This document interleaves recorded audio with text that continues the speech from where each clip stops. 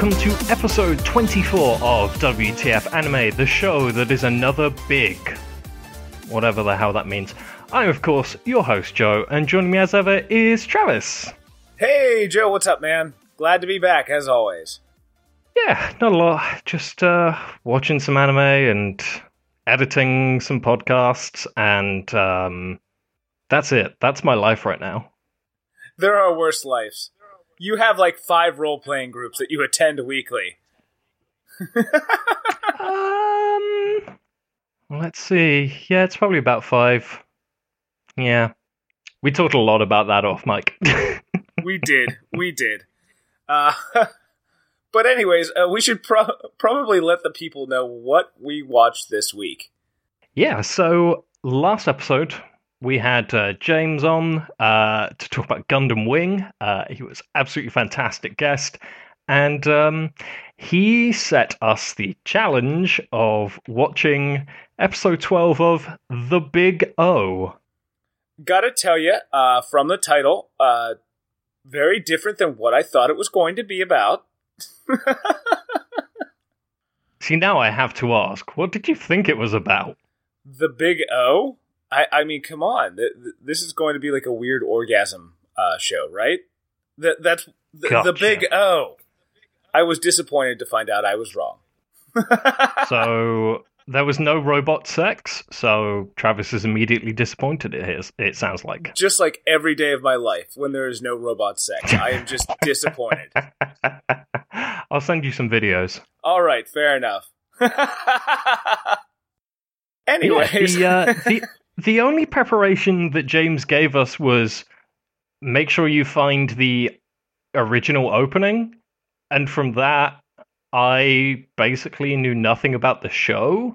I've never seen this one, so just to throw that out there. I did have a look at like the plot synopsis. I tried not to read into spoilers, but basically they keep mentioning during the entire show like this 40 years ago thing, so I wanted to find out what that was. Yeah, and normally I don't do any research either, but I couldn't help but read like a overview of what the anime is supposed to be about. And apparently 40 years ago, everybody got their memory wiped. Yeah, everyone in it's Paradise City or something like that. Paradigm. Okay, right. Yeah, Paradigm City. Look, Guns N' Roses is a thing. Not featured in this show, though. Not featured in this show. There's a lot of music that is reminiscent of Western stuff. There is. Why don't we hit the opening? Okay, so I had to look this up afterwards because I was like, holy shit, is there a Queen song that I'm unaware of? I mean, right? This song, the opening music sounds so much like a Queen song that I literally had to look it up on the internet just to make sure that I hadn't missed some Freddie Mercury work that I thought I had. I mean, the singer is no Freddie Mercury, but you're right. It's very Queen. Yeah. Yeah, no joke there. That said, I've always been a fan of Queen, and I will continue to be one, so this opening theme song was great for me. You know what? I did forget the instruction to make sure that I saw the original opening, so I don't know if I did or not. Well, the instruction was, watch the original opening because it sounds like a Queen song, so I'm pretty sure we got it. Okay, we nailed it? Yes! We did it! We did the thing. Yeah. And now I don't want to look up whatever the more commercial release of the opening is, because I don't care. Nah. I don't care. I've got my Queen song.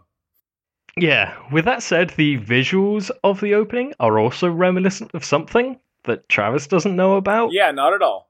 It did nothing for me because there was no reference for me. It's very Cowboy Bebop. Like, really, really Cowboy Bebop. Oh, okay. Well, fair enough. I didn't know that. Eventually, I know that I will. I know that Cowboy Bebop is somewhere on the list here. Someday. Someday. Yeah, apart from that, Nothing really to say on the opening. No, not terribly impressive. It wasn't like a big splashy visual display, anything like that. So that's going to kick us right into the actual episode. And the very first thing I noticed was actually the soundtrack. Because we have some jazz that immediately make me go, okay, we're going to do a noir thing. Like, I don't know if any of you guys are fans of classic films, but any Sam Spade, Maltese Falcon kind of thing, yep, that is immediately where this music is going to put you. Yeah, it immediately just opens up with like a saxophone sting. Yep. Across what looks like some kind of downed fighter plane in the snow. Yeah. It's you can tell that things aren't quite right wherever you are. It's looking a little dingy, kind of jacked up in this particular city. I don't know. Did you get that as well? Because of what we see later, I kind of got the impression, and I could be entirely wrong, like this is more outside of the city, because everything in the city seems very urban, and this kind of might be like one of the remnants of whatever happened 40 years ago, which they keep on referencing. Right. I'm sure that's a big plot point way down the line, but as you and I are stuck with episode 12, which is, like smack dab in the middle of like season 1, we're just kind of feeling our way around. So, thanks for that, James. A heartfelt fuck you, buddy. Look, there's stuff later that I'm going to touch on, which I assume goes towards it, but that's way later. So we have like some kind of military presence observing whatever the hell is going on here. Oh yeah, can we talk about this guy a little bit? Oh yeah, this dude with fantastic sideburns. I literally have Static X style facial hair written as a note. Because I have never seen someone that has cared so much about their sideburns to spike them out. But this guy does. I mean, yeah, they're pretty impressive. Later on in the episode, there is a shot of this character in one of the military vehicles. And you can tell that this is one of the here's one of the in-between shots we'll give to a different studio, because they keep the shape of his sideburns, but they don't color them in like hair. Whoops. This dude has a real jaggedy ass cheeks. But yeah, we have this scene, and a large bandaged thing starts rising into view. And it's at this point we get the name of what our mechs are, which is Megadeuces. This is the worst name for mechs I have ever encountered. Ever. Megadeuce.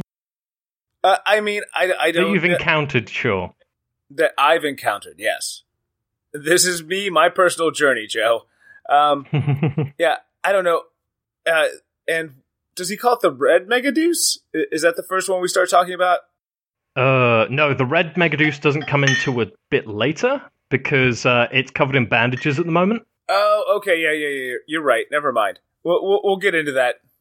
Anyway, so we have this mummy Megadeuce, if you will. And then another one shows up to fight it. Yes. The one referred to as the Black Megadeuce. Yep. Yeah, see your doctor if you experience Black Megadeuces. Right? That's what I'm saying. That sounds like something that's happened after you made some poor decisions and drank all night and then capped it off with something like Taco Bell. Yep. Yeah. Awful. Awful. Why did you do this? So then we cut into a flashback as to why this confrontation is happening. Yep. We're at some kind of business meeting, board meeting. Yes? Yeah. This guy is... we don't know what the name of the company is. We know like the name of whoever like the CEO is, Rosewater, and he is giving out a job to our main character, Roger Smith. They literally had to say, okay, what is the most American sounding name that we can think of? And this is what they came up with. Roger Smith. Which honestly, to be fair, that's about as plain and white bread as you get. Because I feel like they're trying to do America here. This doesn't feel like let's highlight England. That's JoJo's. Sort of. But yeah, I was kind of curious about that because it's obviously we know later on that like he's a millionaire who has a giant robot. I was curious if like Roger Smith is just like a pseudonym for him and he actually has a real name, but like we don't have any evidence to suggest otherwise in the or like to suggest that that's not his real name in this show. Yeah, I was just curious if there was ever going to be a reveal of like he is something super important, this is his name, and he's like this super all-encompassing force. His name is something something, and it turns out that, hey, Roger Smith is that thing? Yeah. I don't know. I'm just speculating based entirely on the on where we were dropped. Yeah, welcome to my world, buddy. When we come into the middle of episodes, this is... It's hard to find your footing and really give it an honest evaluation because you don't have anything before. I'm sure stuff is built to this, but nope, what we've got is Roger Smith getting offered a job that he has to hand over this paycheck. Well, not paycheck, severance pay, I should say. Severance pay. To the note you just made, I felt this kind of has a bit more of an episodic feel to it. Like there is potential for Roger Smith to be given a job to negotiate on, and that happens, and there's like an underlying plot. I think we meet like the big bad of the entire series in this show. Yes. So anything like this guy is super evil, and that's all we get. Like we don't really get any build up to why, except for him constantly repeating stuff. But I feel like this has the potential to be not the worst thing to be dropped in the middle of. Oh, yeah. There's definitely worse shows to be dropped in the middle of. I can tell you from experience. But we should move on. Let's not debate this. They don't want to hear that. So we know that Roger Smith has to give severance package to some guy. And it turns out to be this big evil that either has been introduced and Roger just knows the name of, or has been established throughout the entire series. So they get into a fight, and all the while, Schwarzwald, who is the big bad of this episode, is like, companies suck. Like, rich people are the worst. Oh my god. Yeah. Like, so bad. Okay, now I have to talk about Schwarzwald. Because as a character, what he looks like is an evil, poorly rolled joint. I mean, it literally looks like someone was trying to roll some weed, didn't really know what they were doing, and then it became sentient and evil. Fair enough. I'm not wrong. Backstory on. We get some backstory on that he was like supposedly burnt alive. Yeah. And there is that, and I'm sure that's probably the impetus why he hates companies so bad. I feel like the company, he feels the company's responsible for his state of evil rolled jointness. So, yeah, there's that. Like, I put that together, it doesn't, the visuals, like, because it's not like a head that's been wrapped. He doesn't look like his head has been wrapped. His head looks like it's pointed. At this point, the way that the bandages go, his head looks pointed. I have a problem with that. He was wearing a floppy wizard hat when he was burnt alive. Shouldn't Makes that have burned sense. as well then? No, buddy. No, I'm sorry. I know you're trying, and I love you for the effort, but no. No, that's not gonna fucking fly. No, but it's a future tech wizard hat. It was singed to his skull, giving him evil genius powers. You know what? The story we're writing is probably more interesting than the one we watched. I don't know about that. You don't know, but I will assume.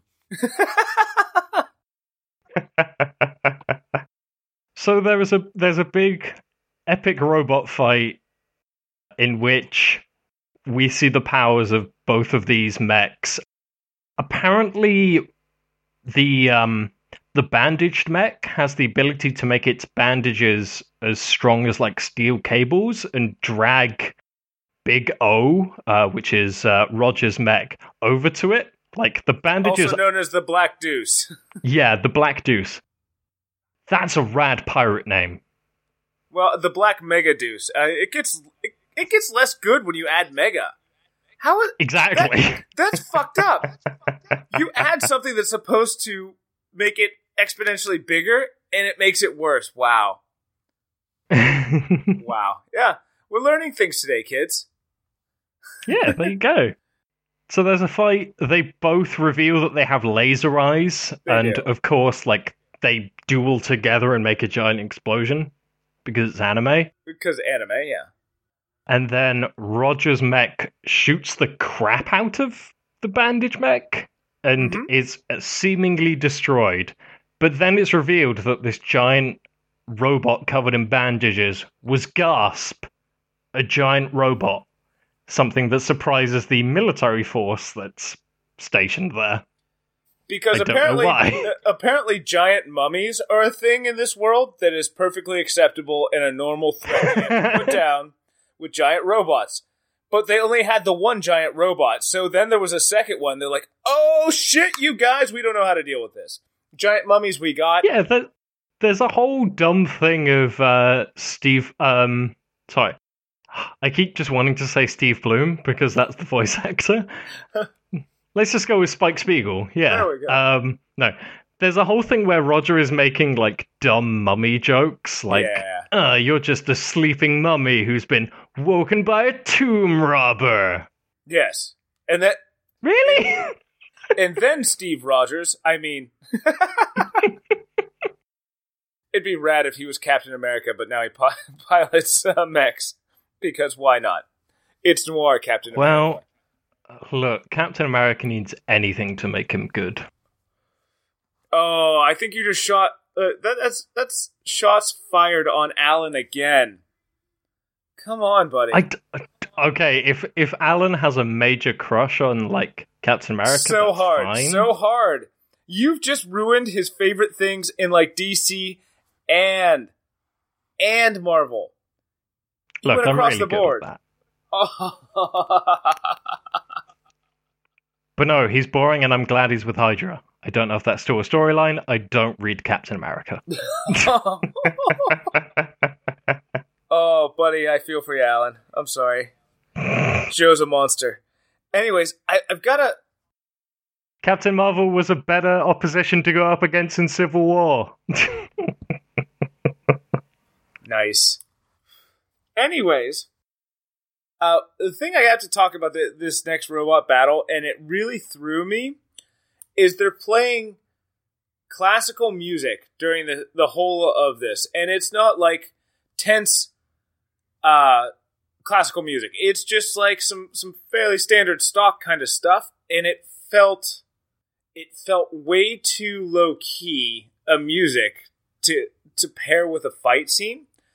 Because this show definitely makes you pay attention to the soundtrack. Like, or at least it stood out to me.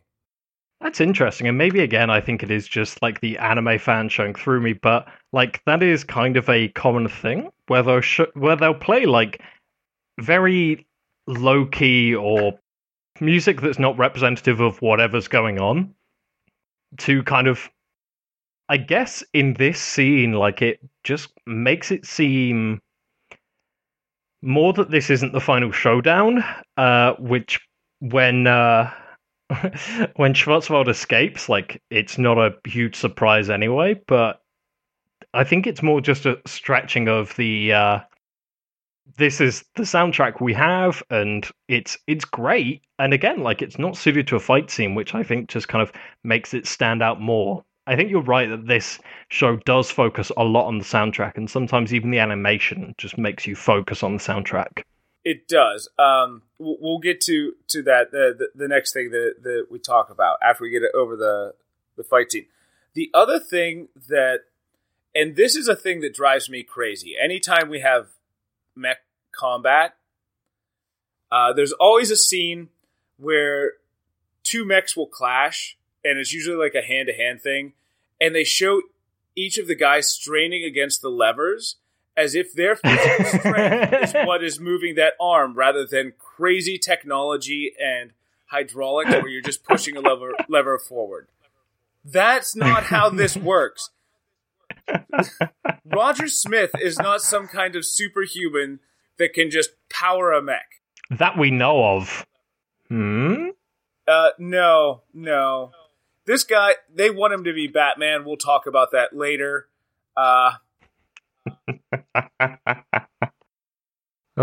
So Roger Smith unleashes his secret weapon, which is guns. And then the bandage mech flies away, presumably to fight another day. And it blows his mind that it can fly. Like he... Yeah. Mechs can't fly. This is ridiculous. Mechs are ridiculous as a concept, so let's get over ourselves. I mean, that's true. Let's get over ourselves, Roger, baby. Then he's just, like, chilling out on the roof of his, like, mansion. Yeah. Thinking about that mech, and his... I'm going to assume her role is maid, but, like, it's already said that she's an android. Rocks up. No, she calls his name a bunch of times, and he's just busy daydreaming, because fuck your android. You don't have to respond to that. They're not real people. So that's another thing where I'm super interested in the show is, like, what is the relationship? Like, are androids a huge thing, or is it just, like, this guy's super rich, so he built an android? I don't know, and, you know, I was saying this off mic, and I'll just spoil it now. Well, this isn't the worst thing I've ever watched. It's not the best. It's kind of so midland that it doesn't even register with me. And it felt like they were trying to pull from too many influences. Like, I feel a very heavy Blade Runner with, like, a shitty, noir, mysterious future world. But then we have, like, mechs, which, I mean, you can pull from a ton of sources for inspiration from that. He appears to be Batman-esque at times. Mr. Smith does. So, I mean, I don't know. It pulls from all these really great sources, but I don't think it pulls any of those out as, like, fantastic as the original sources did.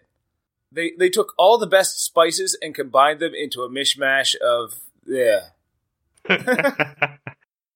I mean, that's fair.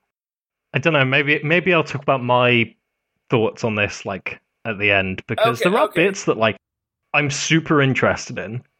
And, right, we've got this one episode to judge by. We don't know what led up to this, and we don't know what comes after, so this could just be this episode is kind of but that's all we got.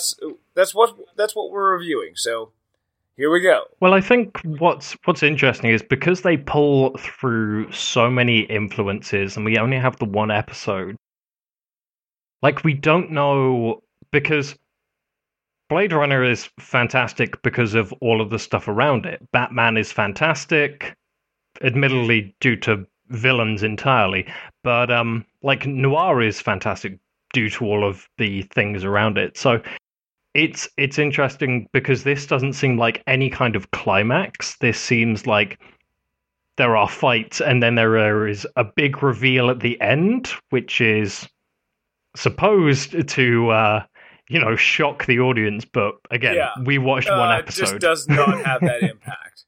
So anyways, yeah, exactly. Yeah, so Roger Smith decides to finally listen to Dorothy, his android maid, to answer the telephone, and as he does so, he walks past and says, "Do you think it can fly?" So the pronoun game is very heavy in this. Wicked strong, for sure. Mm-hmm. So he answers the phone, and On the other end is obvious femme fatale, who is later named as Patricia Lovejoy. Yes, which, you know what? This I do love, and here's why. In college, I did a lot of film courses, and noir was heavily featured in some of those. So I've watched a lot of the old classic, like, detective noir stories. And that name right there literally is falling out of the pages of any of the scripts for those movies. Definitely. And my favorite part is after this, because he gets invited. She doesn't invite him. She tells him where to find. Schwarzwald. So he's going to that place, and as we see it pan up on the building, implying that he's going up on an elevator, he has that inner Sam Spade monologue about Lovejoy, an angel fallen from heaven, blah, blah, blah, blah, blah, blah. And I'm like, oh man, that is so noir, it hurts. So, like, that was good for me. That was good for me. That was really good. I did like that. So yeah, he gets up to wherever Schwarzwald is, like, hiding, and it turns out it's a masquerade party. Yeah, it was real weird. I wasn't sure where they were going with this because this is anime. Because it almost had a strange Eyes Wide Shut kind of feel to the party. I mean, don't get me wrong. No one was like, there wasn't like a ton of naked people in masks like having at, but it felt like this was 15 minutes before that scene in Eyes Wide Shut happened. Yeah. This is what they were doing, guys. I was just like, we already have, like, Batman undertones. Like, this is... If Scarecrow did a masquerade party, this is exactly what it would look like. Oh, yeah. It's pretty fucked up. So, yeah, he gets invited into the masquerade party, and he's told he has to wear a mask. That's the only requirements. So, of course, he doesn't. So, yeah. Here, you have to wear this to get in. No, I'm not going to do that. Okay, come in anyways. Yeah. So, yeah, basically there's this scene of... it seems like... It starts off really normal of just, like... Presumably, like, rich people in suits and, like, evening gowns enjoying themselves. And then it ramps up, like, super quickly. Like, people are enjoying a story with, like, saliva dripping down their mouths, and they're, like, cheering each other and smashing wine glasses against each other. It's super weird. It goes into a strange hedonistic party, like, super quick. Like, someone flipped a switch. It's like 10 o'clock. Time to get weird. Yeah, if anything, this was my favorite scene in the show. Yeah, it doesn't seem like there would be a precedent for this within the story, so I was able to enjoy it as, like, a contained thing. And the idea that this was all arranged by this guy who hates, like, corporations and rich people, assuming the guests were all CEOs and general rich people. Yeah, like, these are people that are big enough power players that they've got some hand in that, I'm sure. Yeah. That's the feeling you get. That they are captains of industry of some sort. Yeah, definitely. And Roger is approached by someone in a jester costume who is obviously Schwarzwald. And Roger completes his mission of handing him his severance pay. He sure does. To which is something... It's something ridiculous, like 30 million? Yeah, it was 30 million. I'm assuming that this is going to be yen, and I'm not doing that conversion. Somebody else who's got more time than me will probably tweet us what that equals in pounds and or dollars. So Aaron, that's your job. Yep. The thing is, you did it for Auron. That's literally who I was referring to. I don't think it's yen. No? Because the rest of the show is very, very westernized. Well, and like maybe. Anime has done this before, like where it does like very westernized shows. It'll use dollars. Well, fair enough. I mean, it doesn't really matter. Again, it's just supposed to be one of those, this represents a lot of money things.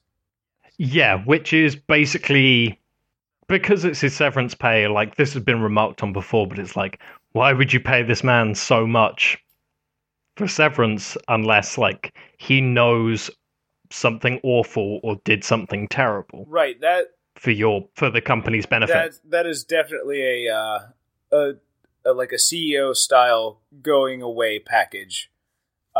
So this guy is super important, has done something super important for the company, or this is hush money.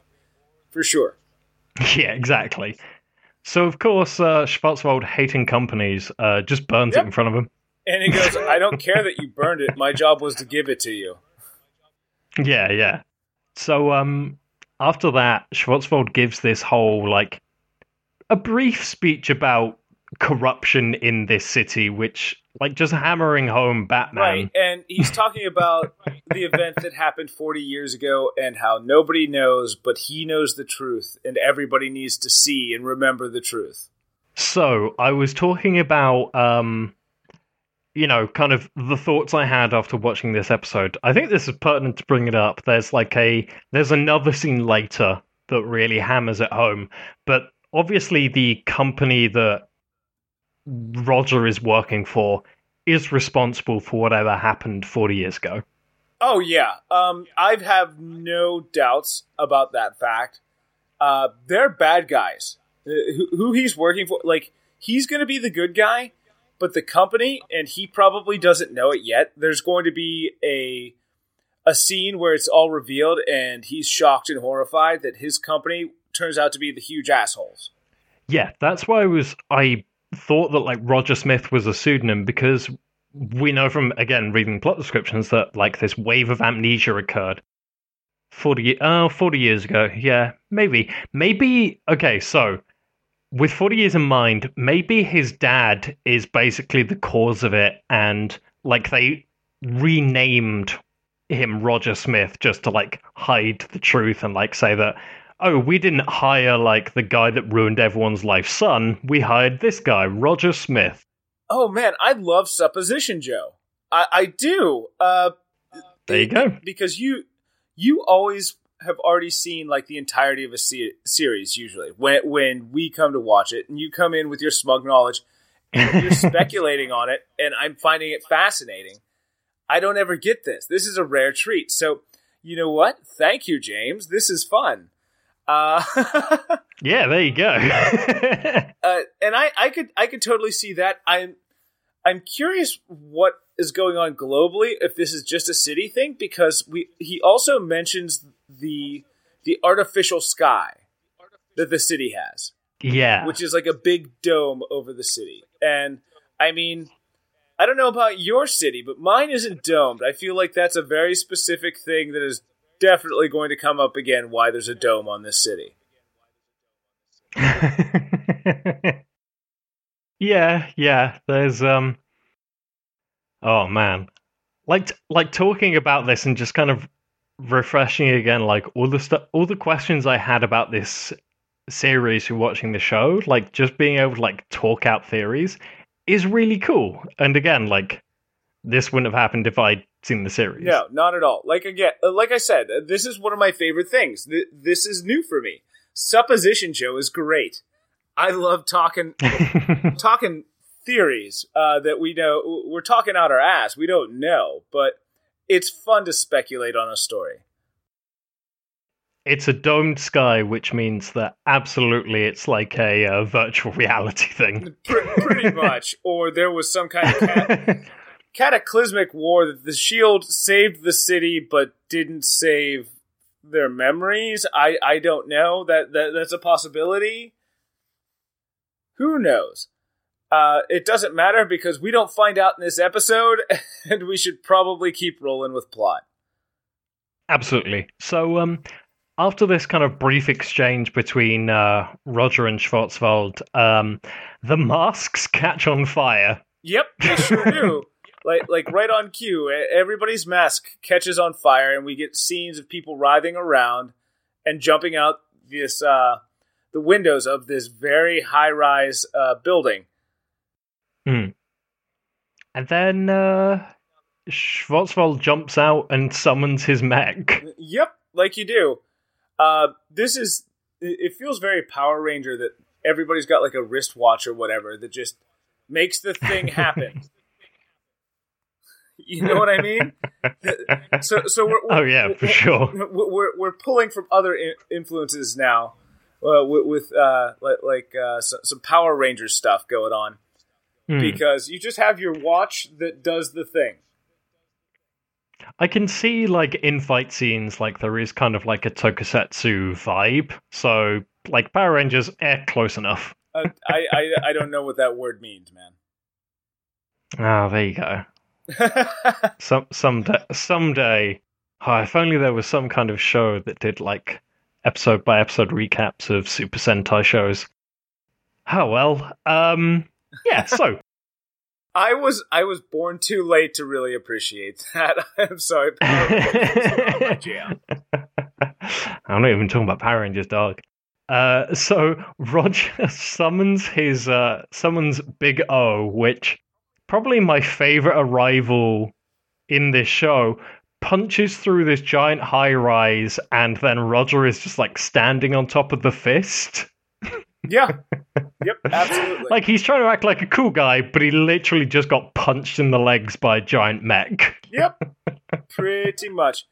You know, and they have our Static X. When you were talking about handing off to another studio, he's looking through the binoculars again. Our captain of some kind of military, watching the fist punch through the buildings.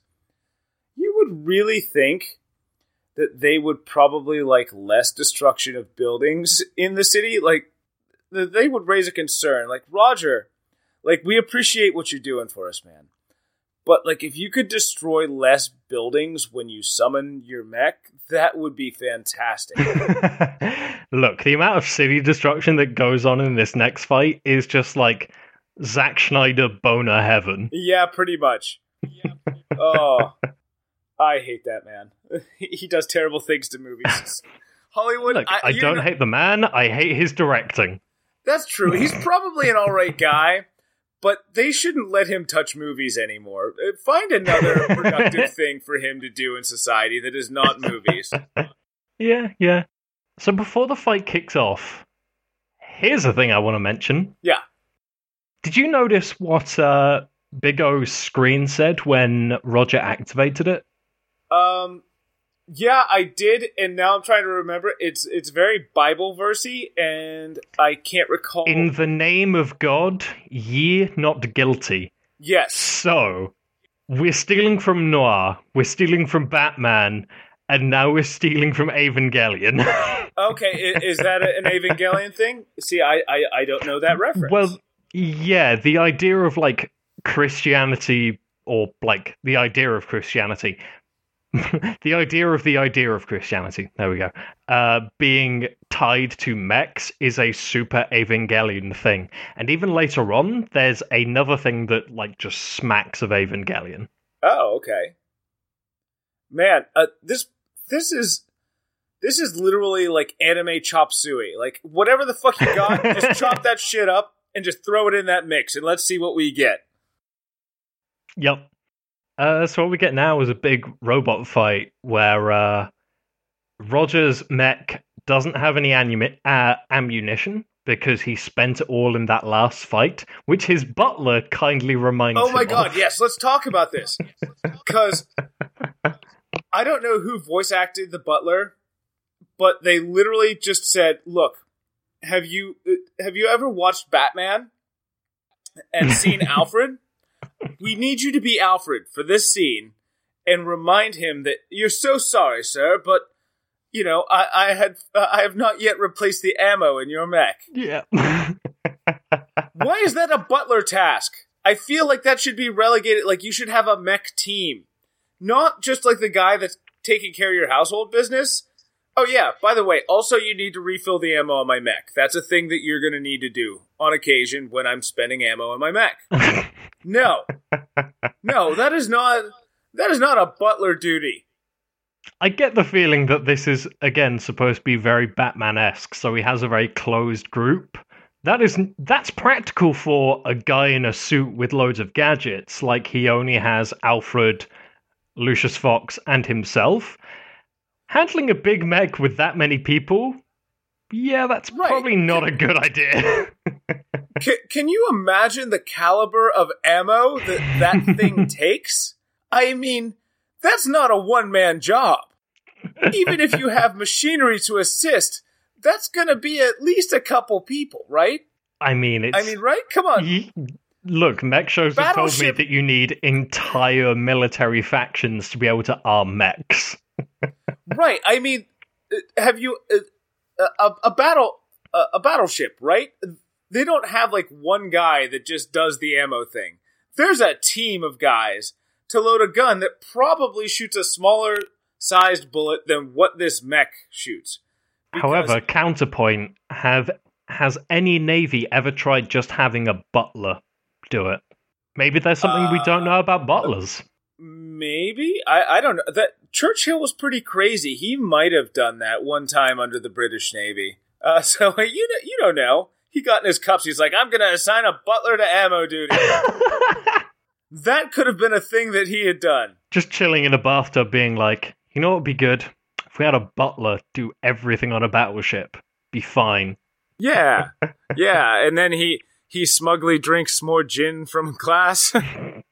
From a glass? Look, Churchill only ever did things by bottles. Okay, fine.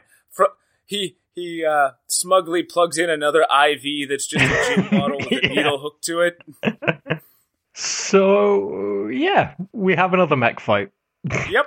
And honestly, like, the animation is it's fine. This is a 1999 show. It's fine, but really the mech fights were the least interesting part to me. Yeah, they much like when we did Gundam, the fights aren't action-packed. They don't feel frenetic. They don't feel like a fight. It's more like a chance. We're going to show some small animation scenes, and then we're going to give a chance for our main character to kind of inner monologue about strategy. Yeah. On how he's going to win this. Yeah. Which is pretty stock standard for that era, even in like American cartoons. Yeah. It shows like fights are more about characterization than the action. Because in this whole time, like, we know that Roger doesn't have any ammunition, so he's got to kind of find a way to win through guile and intelligence. And so the red Megaduce fires a shit ton of rockets and seemingly blows up the black Megaduce. Yeah, you still have trouble saying the Megaduce, don't you? I do too. Every time it gives me a little pause, like, oh, they named it that. That was a decision someone made. Yeah, I just want to say mech, honestly. Yeah, me too. Let's just call it simple and let's just say Ava unit. Sure, why the fuck not? Well, it's fine. Like, the Megaduces definitely don't have personality, and they definitely don't run off human emotion. That never comes up. Nope. Or wait. Seemingly, Roger is murdered in a giant mech-based explosion. But, aha, I fooled you with my grappling hook. Thank you to the false sky that you were all shit-talking a minute ago. Right. Now, here's the weird thing. On Big O, which I think is the name of the mech, right? That's what we're referring to. Yeah, it's called Big O. Yeah. As far as I can tell. Why.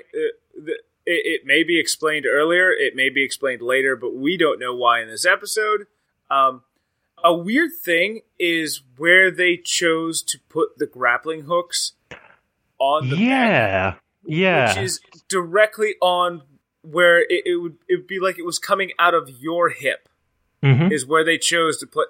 That seems like the least practical thing, because I don't know if you know anything about center of balance, but if you can get control of that center area, that destroys center of balance. Like, that would be the worst place to try to pull from. Right. Yeah, I'm kind of curious because the mech design is. I'm kind of spoiled with the few mech shows I've watched. I've loved the design of every mech. There was something about this that just, like, the mech design in this show that seemed ugly to me, and I think it was just because it seemed a bit more practical rather than like fantasy. Okay, here's the thing that I want to bring up about that, and I'm so glad that you mentioned the mech design because I thought it was ugly too. You know what I wanted, because they're trying to do like throwback so hard? Because you see cars that would have appeared in a noir film, like an honest to God, like Humphrey Bogart, Maltese Falcon style noir film. I want mechs that feel that same kind of era. Like, okay, think about if you've ever seen The Rocketeer. Yeah. Where it's polished and it's like retro kind of Art Deco lines.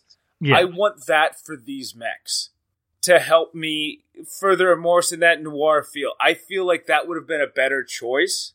The thing is with that, I think the way that the story is told, I get the feeling that the mechs existed before this city. Oh, I'm sure that it did, but I still want that. That's what I personally want. Just from watching this episode, I want, like, sleek, Art Deco, shiny 1950 or 1930s, 40s kind of feel lines to things. I think that's why it looks ugly, is because it's so at odds with the, like, surrounding architecture. And I think that's a really interesting choice, and I think it was definitely made on purpose. Okay, you think that they're purposefully anachronistic to the feel of the rest of the show. I get that. That's what it felt like, because they felt very... I'm not going to say realistic, but like they're much more, say, World War II practical. Okay, yeah. Just like bare bones, no style or art to them. This is a machine of war meant to do the thing. Yeah, exactly. Like the arms are a big thing for me, because usually arms on mechs are sleek and anything extra is added to the torso. But the arms themselves, like, very utilitarian, practical. Yeah, exactly. They were Swiss Army arms. So to speak. Yeah. So yeah, Roger gets his drop onto Schwarzwald and beats the shit out of him. Yep. And so Schwarzwald is defeated, jumps out of his mech and is just like, oh no, I was supposed to destroy companies. And then his mech starts walking on its own. Yep. This is a big shock moment, like a whoa scene, because that's not supposed to be able to happen, according to what everybody knows. Yeah, and this is another part that felt very Evangelion to me. The mech acting on its own without permission from its user, and it starts crawling towards the building that we saw Roger enter earlier to, like, get his job, and point at it, and then its entire system shuts down. Yep, we get, for lack of a better term, death of Red Mega Deuce. God, I hate saying that. You can just say mech, but it's fine, because we're at the end of the episode. Yeah. Oh no, there is one other thing. There's one more thing. Yes. I said a name earlier, and it was really stereotypical maid name, but the android starts, like, we see the android, like, walk into a dark room, like, flip open some kind of flashlight, and she sees a cigarette stubbed out with lipstick marks presumably from our femme fatale, Patricia. That's what I have to assume. It just feels right for this type of story. For a noir story, lipstick on a cigarette. I mean, oh man, that's again just dripping with that particular film style or story style. Yeah. Legs as long as a day, see? Right. I knew she was trouble when she first walked in. And then we have the ending, which is a still shot of Roger and his android maid, and the song is fine. Yeah. It's again very much speaking to the it's like the noir ending credit sequence. Yep. Like there is the male and female singing in that very kind of like 2030s style. Yeah, a chanteuse kind of thing. Yeah, yeah. And that was it. That was it. That was the big O. I want to hear your thoughts on it. Now, like you said that you were going to save how you judged it at the end. Yeah, I didn't want to spoil anything. Right. My thoughts on the episode were, well, this was a robot show. Okay. Kind of very, like, I didn't really care one way or the other, like, what was going on with the robots. The story, on the other hand, and just kind of hints that are dropped, are the most interesting to me. It is. I'm very curious about, like, because we came up with some theories. I'm curious if those are anywhere near, because, like, if they're not, then this show has the potential to surprise me massively in a good way. Or a bad way. I don't know. I never underestimate the ability of people to write a bad story. It happens. I mean, that's true. It happens more. But I'm an optimist. It happens more often than good stories. Coming out of watching this show, I was, that was fine. That was 23 minutes that I watched and I didn't hate it. But thinking on about like what the plot means and whether there's any like representation there is way more interesting to me than the 20 minutes we watched. Yeah. The potential is greater than excuse me. The potential for a good story is there. And I didn't get enough to be able to judge if this is good or bad as a whole. And my favorite part of what we've done this evening is literally just supposing what it could be. That was the most fun I've had with this episode, was you and I going back and forth going, well, what if this? What if that? Yeah. What if this is the Matrix? I hope not, because then you got like one good episode and the rest is just going to be disappointing. What did you do, Wachowski brothers, now sisters? But look, the second movie had some good scenes in it. It doesn't make it a good movie. It doesn't make it a good movie. It doesn't, no. And again, there's a lot of Christianity. Oh my god, they're definitely just stuck in VR. Yeah. Shit. Anyway, that was that was the Big O episode 12, guys. Yeah, I hope James got what he wanted from us talking about it. I'm sure he'll let us know. I mean, it's not like he's not in contact with us on Twitter. That'd be an amazing segue if we went to business next, but it's the next time. But I'm just going to say to James, like, I'm going to have to contact him to ask why specifically this episode, because maybe like this was the episode that hinted at a lot of stuff. I've been drinking, you can probably tell. So I think that's why he might have picked it. I don't know if the first episode would have been a good representation. We'll find out. I don't know if it's on the calendars for me to be able to watch this, because, look, My Hero Academia is the only anime I've been able to watch, apart from stuff we cover for the show. My kids are totally into that right now. They're eating it up. It's so good! They're eating it up. It's so fucking good. Have you watched any of it? Not a lick. I've been working like crazy. So, like, Fair. The only thing that I've caught is like the first 2 episodes of Castlevania on Netflix.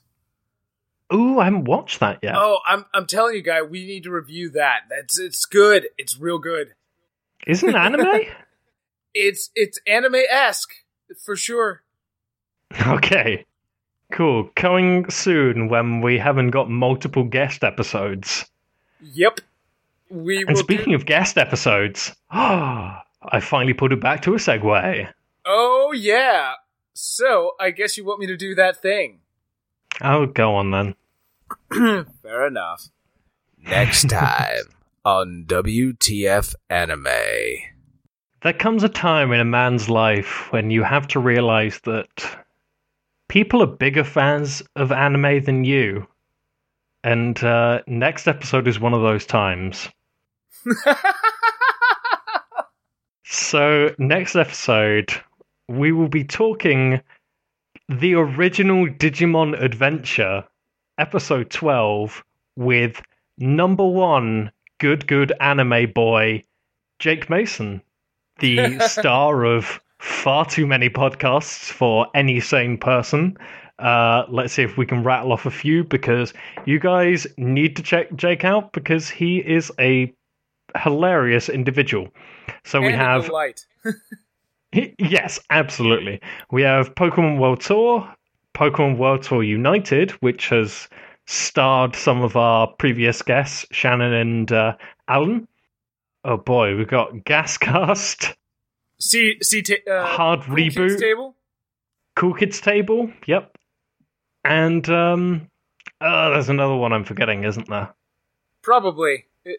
There's too many to name. If we drop one, he probably can't even name them all anymore. Morphin Grid.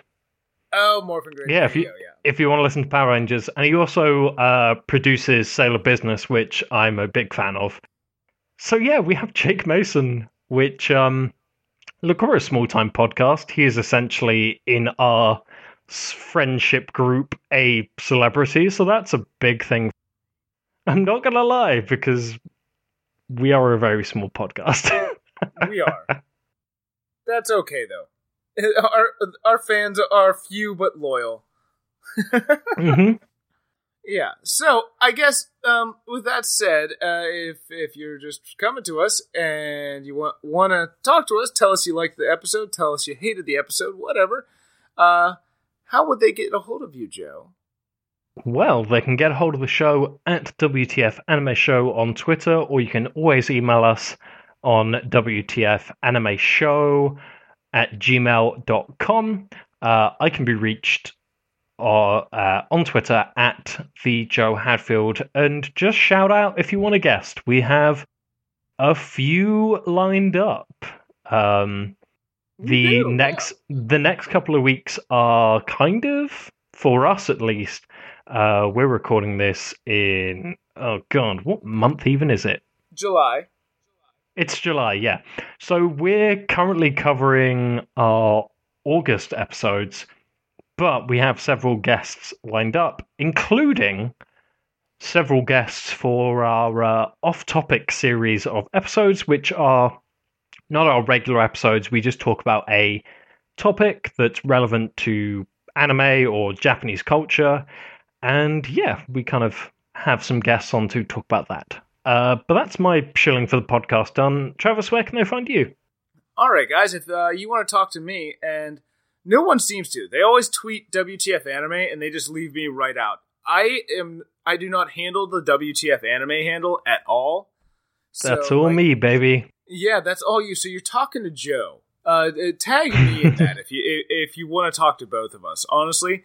And what you're going to do is tag me at Dicelobber, DICELOBBER. There we go. Yeah. So we get to talk about Digimon next episode, which is my favorite childhood thing, way more than Pokemon. Okay. And I'm sure that's an unpopular opinion amongst our listenership. But yeah, like Digimon was huge for me, and I'm super excited to talk about it. That's all you, buddy. Let your freak flag fly. Yeah, well, we'll see. Yeah. We'll see how it holds up. Yeah. And this is going to be my first experience with it, so oh boy. Yeah. Look, you better expect a lot out about a show basically designed to sell toys. Oh man, that was my childhood. All the shows I watched. Yeah. So yeah. And with that, I think that's going to wrap it for us, huh? Bye! Goodbye.